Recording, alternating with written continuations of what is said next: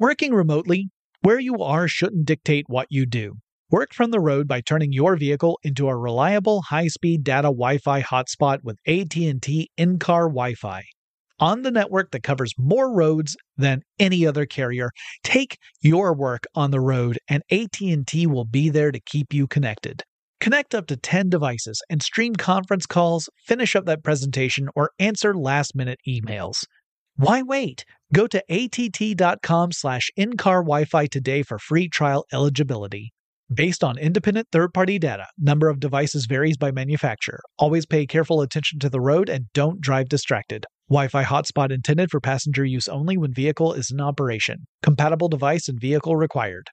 Running a business is no cakewalk, but with SAP Concur Solutions, you can be ready for anything.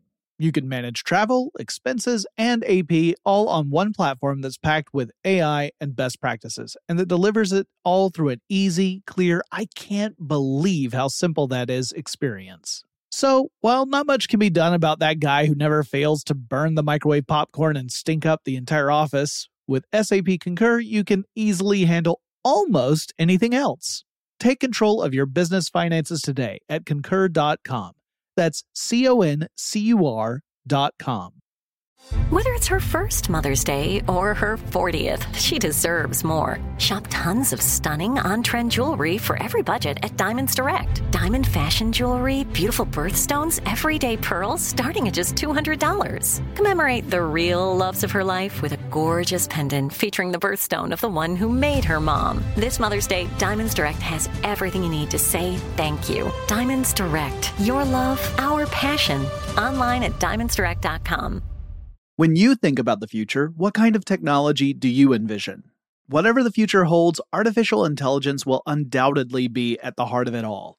Join Graham Class as he hosts Season 2 of Technically Speaking, an Intel podcast, and hear from the minds transforming healthcare, retail, entertainment, personal computing, and more with the help of AI. Tune in every other Tuesday and explore the latest technology that's changing our world today and creating a more accessible tomorrow. Listen to Technically Speaking, an Intel podcast on the iHeartRadio app, Apple Podcasts, or wherever you get your podcasts. Welcome to Tech Stuff, a production from iHeartRadio.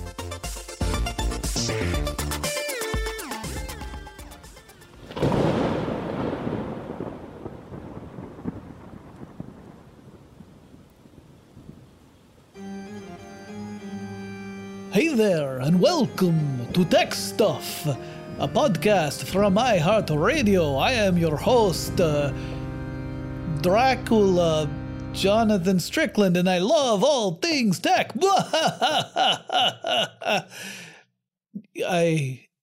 I'm sorry, I know that was even more cringeworthy than my Quizster appearances on Ridiculous History.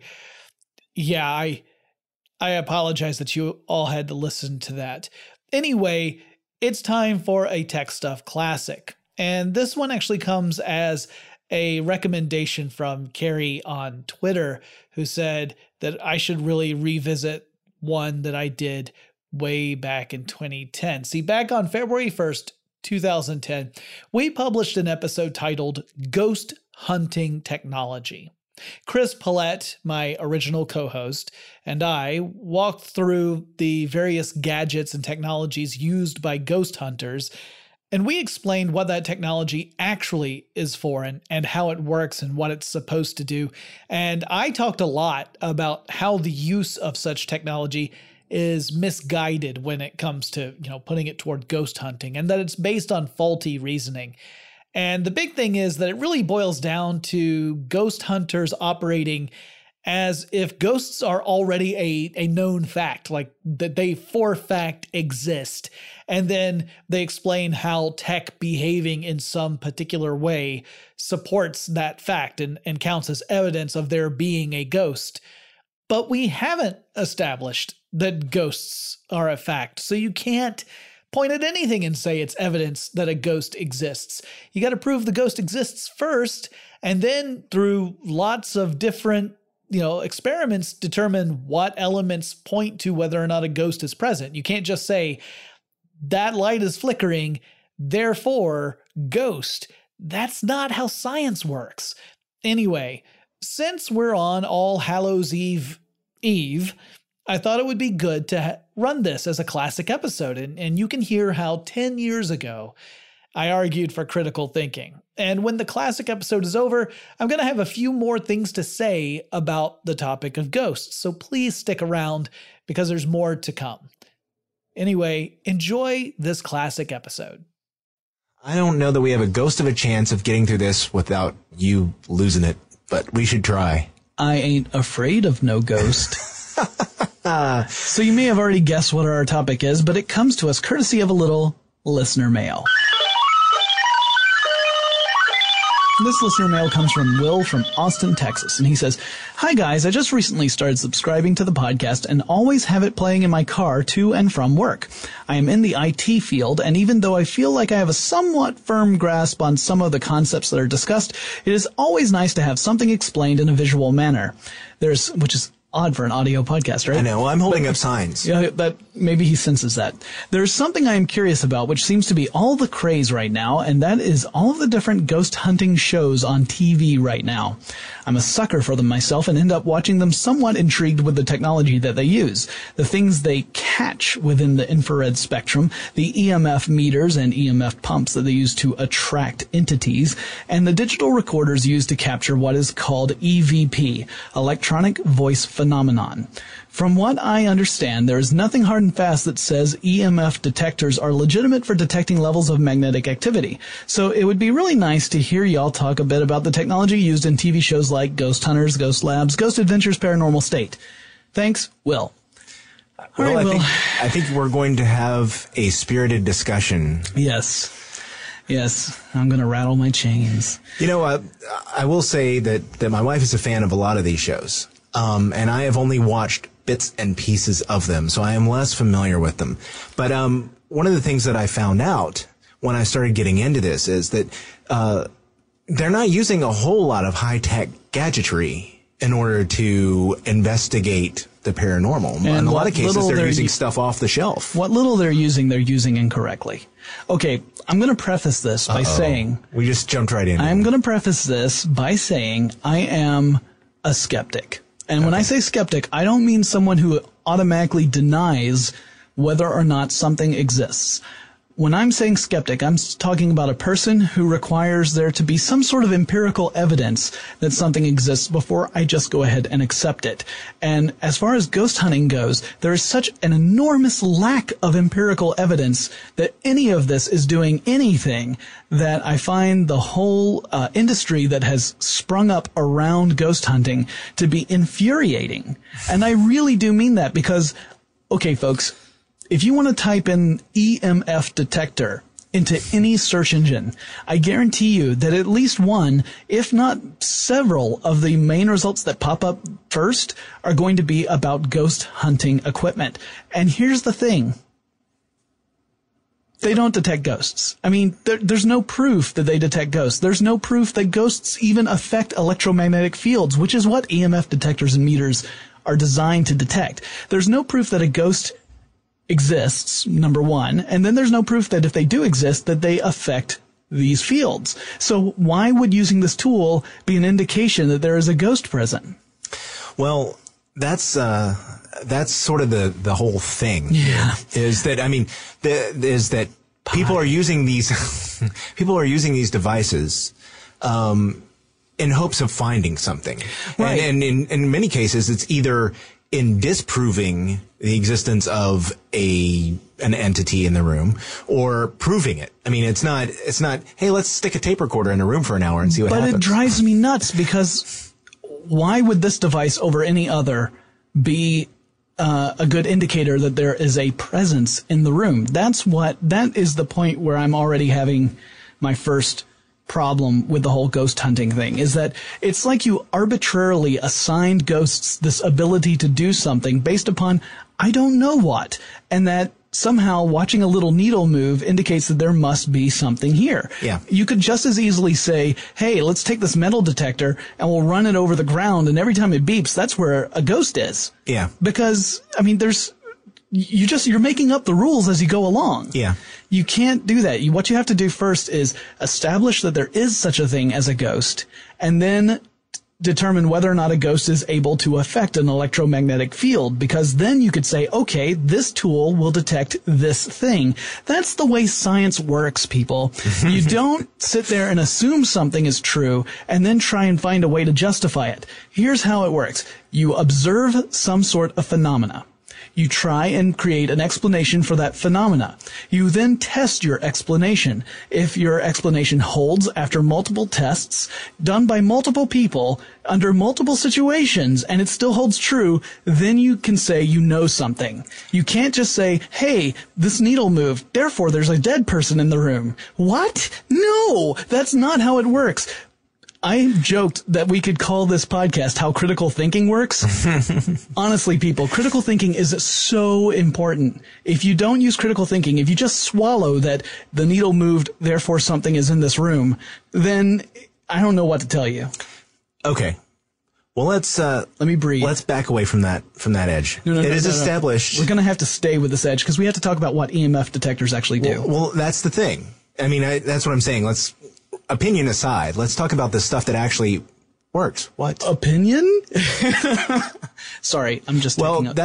But that's the thing, though. There are other people who claim that they have heard and seen things using this equipment. Countless. I'm saying, and I don't know. I have no doubts that there are people out there who truly believe that they have experienced something that is inexplicable. Mm-hmm. Just as I have absolutely no doubt that the things they experienced were completely explicable. It's just they did not have the necessary facts or ways of determining those facts at their disposal at the time. And also, these events tend to become more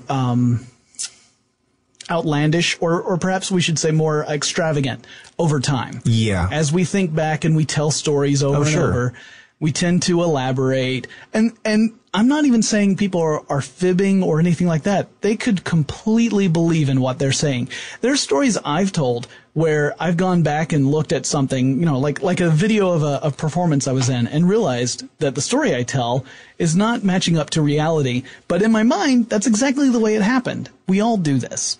It's just in this case, I think what it's done is spawned an entire industry. Well, you're right that there is no empirical evidence. There's nothing in scientific journals that indicates that any of these pieces of gear that we're going to talk about has any ability to really find a ghost. There's nothing in any scientific journals about it that I was able to find in my research. Well, the first step, of course, is the fact that there's no scientific evidence for a ghost. So you can't say that a device could find something that would be the point. Yeah. But I looked. I'm glad you did. But and you know what I found out? What's that? One of the culprits behind the idea of using electronics to try to find spirits or some kind of paranormal activity, Thomas Edison. He actually said that, and I didn't get the quote. I should have gotten the quote. But basically, he said that he believed that there was a way to create an electronic instrument that, if a ghost existed, would be that the instrument would be capable of detecting it. Some sort of ghost detector device. Yeah. Now, he never built anything like that. And he never, that doesn't necessarily mean that he believed in ghosts. No, actually, he said he didn't know whether or not they existed. So but he said that if they do exist, there should be a way to detect them, is what he was saying. And of course, I actually saw quotes from him in a couple places. But it's kind of funny to imagine that, I'm sure that some people said, okay, well, let's try to build something that will detect a ghost.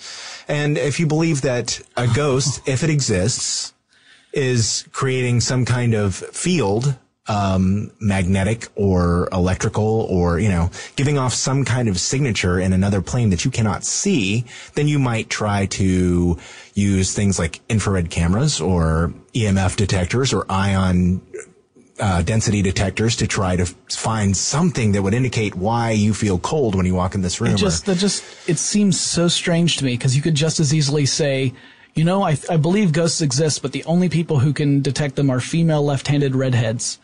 I mean, that's just as valid a point as saying ghosts must exist, therefore they give off some sort of electromagnetic field.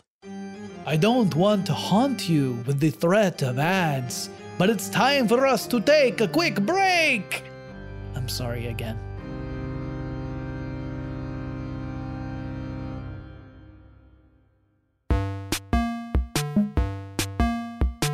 Working remotely, where you are shouldn't dictate what you do.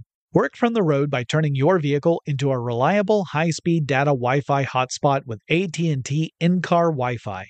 On the network that covers more roads than any other carrier, take your work on the road and AT&T will be there to keep you connected.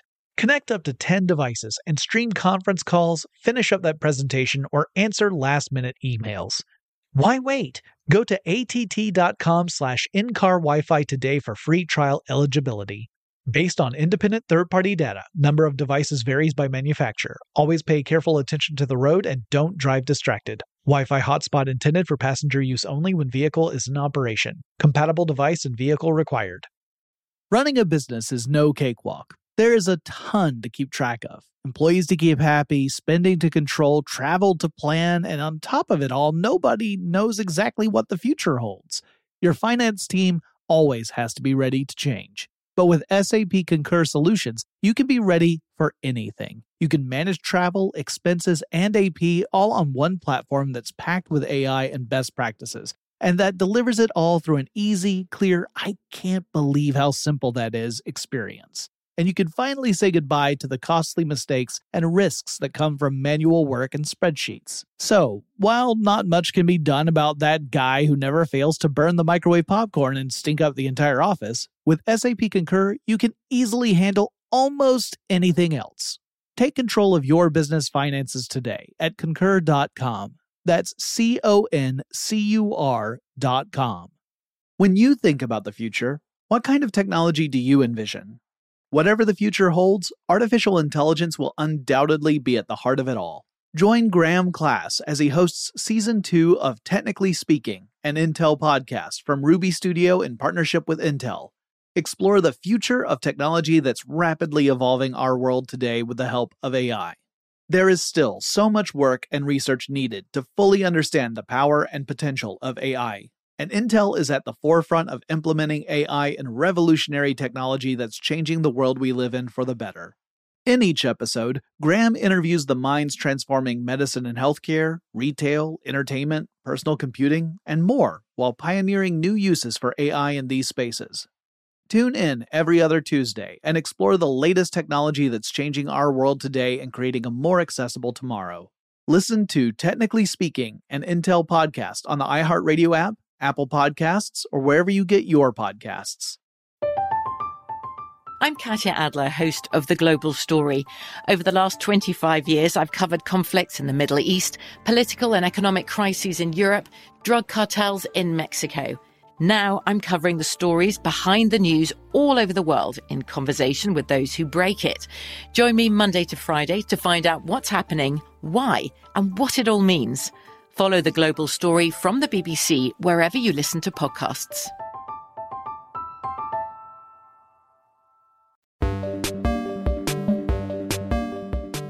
Well, this is one of those things that surprised me when I started doing the research was that the people who have been doing this for a while basically take a plain old tape recorder and a camera and a notebook. Mm-hmm. And they go in and they sit down and they try to find, see if they see anything unusual. They take pictures and try to make notes of anything. They don't buy a lot of fancy equipment. And there are plenty of them who do this in the hopes of finding some sort of proof of that there are such things as ghosts, mm-hmm. but who are also very intellectually honest, and they objectively look at each and every indicator and determine whether or not there is a physical explanation for it or not. And in those cases, I think you'll find that most of those ghost hunters have so far come up 0% on the ghost and 100% on some sort of physical explanation.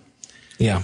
But that's not, again, let me make this clear. That's not to say that ghosts do not exist. I can't say that. There's no way that I could say that ghosts do not exist and be honest with myself about it. I don't know. What I can say is that there's no empirical proof that they exist, and until there is, I just don't believe in them. Right. So, but let's talk about what electromagnetic field meters do. what they're designed to do. So these are devices that, as you would imagine, detect fluctuations in electromagnetic fields.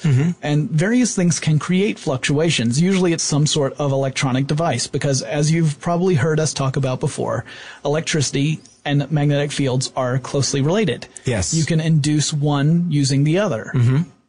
So these detectors, what they're designed to do is to detect fluctuations in the field, mainly for electrical purposes. And so you might detect a fluctuation around electronics where you might have something that's not properly grounded. It's really an indicator to tell you, okay, wait, the wiring in my house isn't as good as I thought it was, and I need to have this looked at. Or the shielding on this power cable is clearly not as strong as it needs to be, and that's why I'm getting interference with my other electronics. Right. That's what it's meant for. And what drives me nuts is seeing companies that are selling EMF meters, which do have a legitimate, useful application. And they're saying it's a great EMF meter / ghost detector. Yeah. That drives me crazy because, again, there's no proof that it's Actually detecting a ghost. Anything other than electromagnetic fluctuations that could be explained by wiring or magnets or whatever. And in fact, I saw one site, and I'm not going to name the site, but I saw one site that had a frequently asked questions section and said, what reading am I looking for on this gadget? And said, a reading of 2 to 7 milligauss may be due to spirit activity. How do you determine that? Yeah. How did you just say that, oh, if you get a measure of 2 to 7, that means there's probably a ghost there? It's made up out of whole cloth because there's no basis of fact behind it. But at any rate, EMF meters are legitimate tools for electricians, not necessarily for ghost hunters. And maybe ghosts do affect EMF fields somehow, or I shouldn't say EMF fields because now I'm repeating part of the acronym, but maybe they do have some sort of effect on electromagnetic fields, but without any evidence to back that up, we can't say for sure. And it turns out that in most cases, in fact, I would probably argue all cases, whenever you use a meter and the little needle is starting to go around and find a hot spot, there's probably just a wiring issue that would explain it. Another item that I saw that is more higher tech, I guess, would be the ion density counter. Yes. And that could be used for a lot of things. What it does is it tries to detect the number of ions in a cubic centimeter of air. Right. And it can be used to detect things like radon, whether there are combustible vapors in the area. Again, electrical arcs. Right. Very legitimate uses. Yep. And this really plays into into the skeptic's view of whether or not this gadget would be useful in detecting any paranormal activity. You would have to assume first that whatever the paranormal activity is gives off ions. Well, that's number one. I thought that was assumed at this point. I'm spelling it out. Okay, go ahead. Because there's here's why I spell that out. Okay. I think there are a lot of people who use these devices who have no idea what the device is truly meant for, or at least was originally meant for. That's a good point. And they don't understand what it really means when they get a reading off these devices. So I know it sounds like I'm going super basic on this, but it's really to drive home the point of there are legitimate uses for these devices that have nothing to do with ghost hunting. And if you keep that in mind before we move on to the whole ghost hunting thing, it helps explain away a lot of the quote-unquote anomalies that you might find. I'm sorry, I interrupted you. Please go on. Well, the thing about an ion detector or ion density detector is the air has to be very, very still around it. So it's a particularly sensitive device, and lots of things can affect the reading on it. Right, so like a draft. Yeah, a draft will affect the reading. And, if a draft comes in, you might say, oh, wait, the needle's moving. Yeah, it turns out that a lot of ghost behavior can be explained by poor sealant around the window. It sounds like a joke, but it's really true. No. But it's funny because, apparently just the slightest thing will, it really needs to sit still and be left alone for a while for it to give off an accurate reading of whether or not there are a lot of ions in the area. Right. And of course, the whole if there were ghosts, would they give off ions? So there you are. You're talking about devices that are very sensitive and can easily give off false positives. Sure. That's another problem in that it's very easy to interpret a false positive as evidence of some sort of a supernatural activity, when in fact it may just be that there was a breeze that blew by and that's what affected the reading.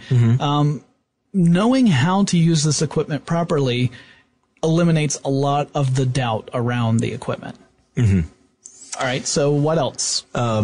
Well, then some people actually have been using Geiger counters, apparently, because which is designed to detect radiation. Exactly. Again, there's no. I don't think a lot of them do. I haven't heard, but I saw that in a list of equipment that you might take with you. I mean, if a ghost is able to affect electromagnetic fields, why wouldn't a ghost be radioactive? I mean, why wouldn't ghosts be able to create jello out of thin air? I mean, we could just go ahead and keep on attributing stuff to ghosts all day long. And, again, my metal detector example earlier on is completely valid. I mean, if you're going to just grab whatever tools and use them to this purpose, why not a metal detector? I mean, we've seen motion sensors being used as ghost hunting material as well. Lots of stuff can trip motion sensors. And I wonder if a ghost would trip a motion sensor. I mean, I don't understand the set of rules that ghosts apparently obey. That's part of the problem, is that if they trip motion sensors, but not other things, I mean, how does that work? Yeah. I find it kind of confusing. Night vision goggles. Night vision goggles. Well, those infrared. Are useful too. That's actually a question I have, and maybe somebody can answer that for me. What's that? And I don't want to sound like I'm making fun of any of these shows, but if the ghosts can be seen in the light why are all these shows shot in the dark? Let me explain that. Because I really don't know. I have a good reason for the whole dark ghost thing that has everything to do with psychology. Okay. All right. And actually there's some physiology here as well. So at night, you're at your house at night. You settle down to go to sleep and you hear a strange noise. Yes. At night, your house tends to be more quiet than during the daytime. People have settled down, right? Everyone's in bed. So noises that would normally be covered up by just the activity in your house during the daytime are no longer covered up. Your mind is still alert. So you're laying in bed and you're thinking, is there someone moving around in the house? I just heard a creaking noise. Yeah. And it could just as easily be the sound of your house settling. It could be the sound of a board warping slowly. And boards do warp over time. Yeah. Sometimes they make noise. Sometimes it's like a low moaning noise, which might sound familiar to people who are familiar with the whole ghost mythology thing. So that's part of it, is just that's the physiological part of it. But psychologically, it's that, nighttime, that's when we're not concentrating on anything else. Our mind can completely focus on these events. And humans like to create patterns out of things. They like explanations for things. And if we can't easily explain it by something that we're really familiar with, it's very easy to jump on the unfamiliar, supernatural train and say, oh, well, this must have been caused by this paranormal activity. So you'll see similar things, like if you look into the clouds and you see a human face, it's because humans like patterns. We find patterns and stuff all over the place. That's actually called pareidolia, is what's referred to as. Okay. So pareidolia is where we start seeing patterns and things. Pareidolia specifically is about faces, being able to recognize faces and things like the water. You might look into some muddy water and say, oh my gosh, I just saw a face looking back at me that wasn't a reflection. It was actually a face. Well, it's because we see these things, our mind creates a pattern, and we convince ourselves that we've seen something that wasn't necessarily there. The same sort of thing happens when we hear noises. Our brains start to fill in gaps. Yeah. And as a result, we add information there that wasn't necessarily there originally. The spirits are quiet, but the advertisers aren't, so we're going to take another quick break. Working remotely, where you are shouldn't dictate what you do. Work from the road by turning your vehicle into a reliable high-speed data Wi-Fi hotspot with AT&T in-car Wi-Fi.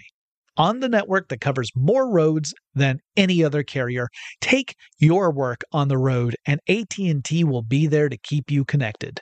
Connect up to 10 devices and stream conference calls, finish up that presentation, or answer last-minute emails. Why wait? Go to att.com/in-car Wi-Fi today for free trial eligibility. Based on independent third-party data, number of devices varies by manufacturer. Always pay careful attention to the road and don't drive distracted. Wi-Fi hotspot intended for passenger use only when vehicle is in operation. Compatible device and vehicle required. Running a business is no cakewalk. There is a ton to keep track of. Employees to keep happy, spending to control, travel to plan, and on top of it all, nobody knows exactly what the future holds. Your finance team always has to be ready to change. But with SAP Concur Solutions, you can be ready for anything. You can manage travel, expenses, and AP all on one platform that's packed with AI and best practices, and that delivers it all through an easy, clear, I can't believe how simple that is experience. And you can finally say goodbye to the costly mistakes and risks that come from manual work and spreadsheets. So, while not much can be done about that guy who never fails to burn the microwave popcorn and stink up the entire office, with SAP Concur, you can easily handle almost anything else. Take control of your business finances today at Concur.com. That's CONCUR.com. When you think about the future, what kind of technology do you envision? Whatever the future holds, artificial intelligence will undoubtedly be at the heart of it all. Join Graham Class as he hosts Season 2 of Technically Speaking, an Intel podcast from Ruby Studio in partnership with Intel. Explore the future of technology that's rapidly evolving our world today with the help of AI. There is still so much work and research needed to fully understand the power and potential of AI. And Intel is at the forefront of implementing AI and revolutionary technology that's changing the world we live in for the better. In each episode, Graham interviews the minds transforming medicine and healthcare, retail, entertainment, personal computing, and more, while pioneering new uses for AI in these spaces. Tune in every other Tuesday and explore the latest technology that's changing our world today and creating a more accessible tomorrow. Listen to Technically Speaking, an Intel podcast on the iHeartRadio app, Apple Podcasts, or wherever you get your podcasts. I'm Katya Adler, host of The Global Story. Over the last 25 years, I've covered conflicts in the Middle East, political and economic crises in Europe, drug cartels in Mexico. Now I'm covering the stories behind the news all over the world in conversation with those who break it. Join me Monday to Friday to find out what's happening, why, and what it all means. Follow The Global Story from the BBC wherever you listen to podcasts.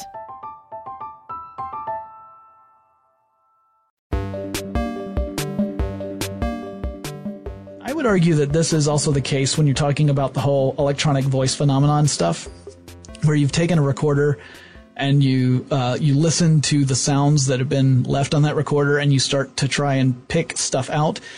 You'll find a lot of sound files out there where people will claim, oh, if you listen carefully, you'll hear a woman crying in the background, or you'll hear someone saying something but you just can't quite make it out, or maybe you can even sort of make out a few words. I would argue on a lot of those, it's just random noises that our brain kind of pieces together and tries to make sense out of because we don't really like random. Well, they say, or at least the information I got when I was doing some research on it, indicated that people who are engaged in ghost hunting activities will tell you that they don't hear these sounds when they're actually in the room, but when they go back and listen to the tapes, something has made that noise appear on the track. And of course, a lot of people who disbelieve that say that, this is what's called ITC, instrumental transcommunication, which is, that's what the proponents say, that's what it's called. Right. They're trying to talk to you via the recording. And the people who are against it say, no, that's electrical interference. Something is, making these noises pop up, on your, on the tape recorder or on your digital recorder that you use to do this. And it's a flaw. But people stare at computer screens trying to analyze the waveform, looking for the patterns. Again, it's just voices. I think it's just our desire to be able to organize the universe in a way that makes sense to us. Mm-hmm. And I mean, that's what science is all based on. It's trying to understand the universe. It's just that science takes a very specific procedure to do so. Whereas things like the ghost hunters, they leap to a conclusion without necessarily having the proof to back it up. And then they're kind of looking for the proof after the conclusion, or they're taking anything that happens as some sort of evidence for the conclusion they've already arrived at. But that's more fun. Oh my gosh. Okay, it's a good thing we have a table between us. No, but I think that's the point. I think that's the point of doing all of this stuff, is that, they like to go out and they investigate things, and they're hoping that they'll find something. And some of them just make a lot of money. There's that. There are people who depend upon this kind of belief system in order to make a living, and some of them are true believers, and some of them are not. And it doesn't matter to the ones who are not actually the ones who don't believe in it. They don't care that, there may or may not be anything to it. Before we sign off on this whole thing, we should also probably talk about photography and orbs. Oh yeah. Are you familiar with the whole orb phenomenon? Oh yeah, the glowing balls and things that appear in your supposedly photos. Indicate that there is a spirit present.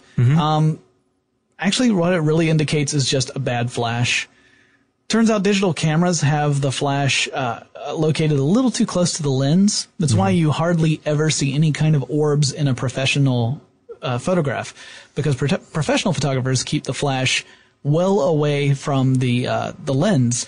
You don't tend to get this weird orb effect, which often, it's not always, but often caused by the flash reflecting off of something in the photo, whether it's a reflective surface or dust or water vapor. The flash tends to reflect, the light is bouncing back at the lens, and it shows up as an orb in the photo. Also, lens flare. That's the other really big common cause of these orbs. It's not necessarily that your ancient ancestor is trying to make contact with you. It's that your digital camera kind of sucks. Yeah. Okay. So, and people might say, well, why is it blurred? Well, that's probably because we don't tend to hold still very well. Whenever you're taking a photo, if your shutter speed is fairly slow, then even though the flash is on and off in a second, the fact that your hands are moving while the camera is taking the photo can cause a blurring effect. And that's why some of them aren't perfect orbs. They just look like a little blurry motion. And there are other things that can happen as well. I've seen videotape where people have said, look, this must be some sort of ghost. Do you see the form that passed in front of there was one of a gas station where it looked like a weird blue form passed in front of the gas dispensers. And I was thinking, no, that actually was probably a bug that was on the lens of the camera. And as soon as I thought that, I started to do some research, and I started looking at other people who were really good at analyzing video, and that seemed to be the prevalent theory, that there was something on the actual camera lens, and so it made it look like it was much larger than it was, and it made it look like it was passing in front of the background as opposed to the foreground. So there's lots of ways that our brains will trick us into thinking we've seen or heard or experienced something that may not be the case. Well, I think until people get more scientific, they'll probably continue messing around with it to see what they can find. I think of it as someone who just grabs a bunch of unrelated tools, and they don't understand really what they're meant for, and they're using them for something totally different, and they think that that's somehow valid. And again, someone may go out there today and prove definitively that ghosts exist and that they exhibit certain behaviors, but to this date, they have not done that. And it's more like just people flailing around arguing that their methods are valid without any way of backing it up. Right. Which is why I go berserk, because there's so much money being made out there by these people that it's just not. We could be putting that effort, that thought into actual science. That would be great. And that was the classic episode of Tech Stuff about ghost hunting technology. Now, I want to say a few more things before we sign off, because as I recall, I actually haven't listened to this rerun. I find it hard to listen to myself. I remember doing this episode even 10 years ago, but I also remember getting kind of head up about it. So I want to clear a few things up. First, I want to say I happen to love ghost stories. I think they can be really fascinating and genuinely creepy. When I was in school, I checked out every single book in the library about ghosts and, spooky folklore. And some of my favorite movies are ghost story movies, like The Changeling. That was a film from 1980. It's one I really love, despite the fact that the third act goes off the rails. I love The Sixth Sense. I even love The Others. One of my favorite things to watch right now are Let's Play videos of people playing a game called Phasmophobia. And in that game, you play as a ghost hunter. You use some of the technology we mentioned in this episode to try and track down and identify ghosts. It looks like it's great fun. Sadly, it looks like it's also best played with groups of friends, and that would mean I need to convince friends to play with me, but that's my own burden to bear. But in all these cases, we're talking about works of fiction or folklore. It's no more real than a fairy tale or a vampire story. So I think you can enjoy spooky stuff while also remaining skeptical of real-world manifestations of that spooky stuff. I can enjoy a horror game or a movie without leaping to the conclusion that there are real-world ghosts out there.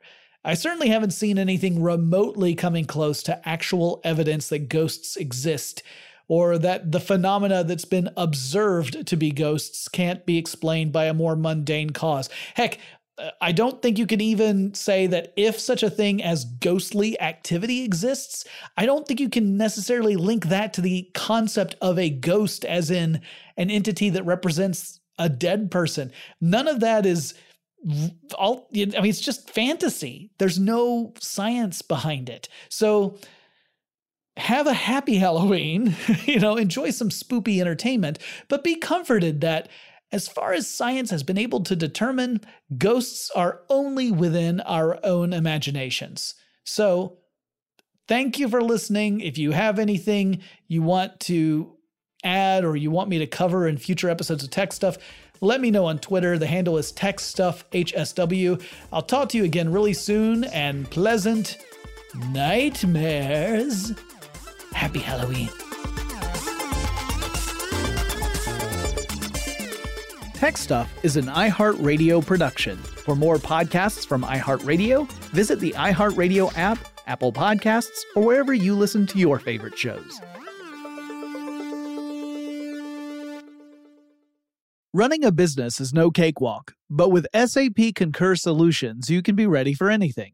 You can manage travel, expenses, and AP all on one platform that's packed with AI and best practices, and that delivers it all through an easy, clear, I can't believe how simple that is experience. So, while not much can be done about that guy who never fails to burn the microwave popcorn and stink up the entire office, with SAP Concur, you can easily handle almost anything else. Take control of your business finances today at Concur.com. That's CONCUR.com. From BBC Radio 4, Britain's biggest paranormal podcast is going on a road trip. I thought in that moment, oh my God, we've summoned something from this board. This is Uncanny USA. He says, somebody's in the house, and I screamed. Listen to Uncanny USA wherever you get your BBC podcasts, if you dare.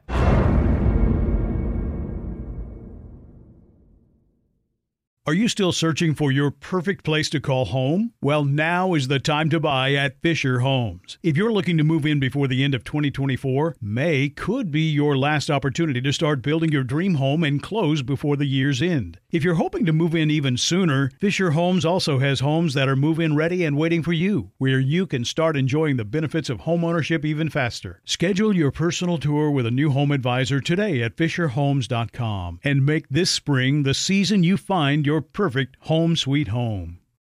Xumo Play is your destination for endless entertainment. With a diverse lineup of 350 plus live channels, movies, and full TV series, you'll easily find something to watch right away. And the best part? It's all free. Love music? Get lost in the 90s with iHeart 90s. Dance away with hip-hop beats and more on the iHeartRadio music channels. No logins, no signups, no accounts, no hassle. So what are you waiting for? Start streaming at play.xumo.com or download from the app and Google Play stores today. All you can stream with Xumo Play.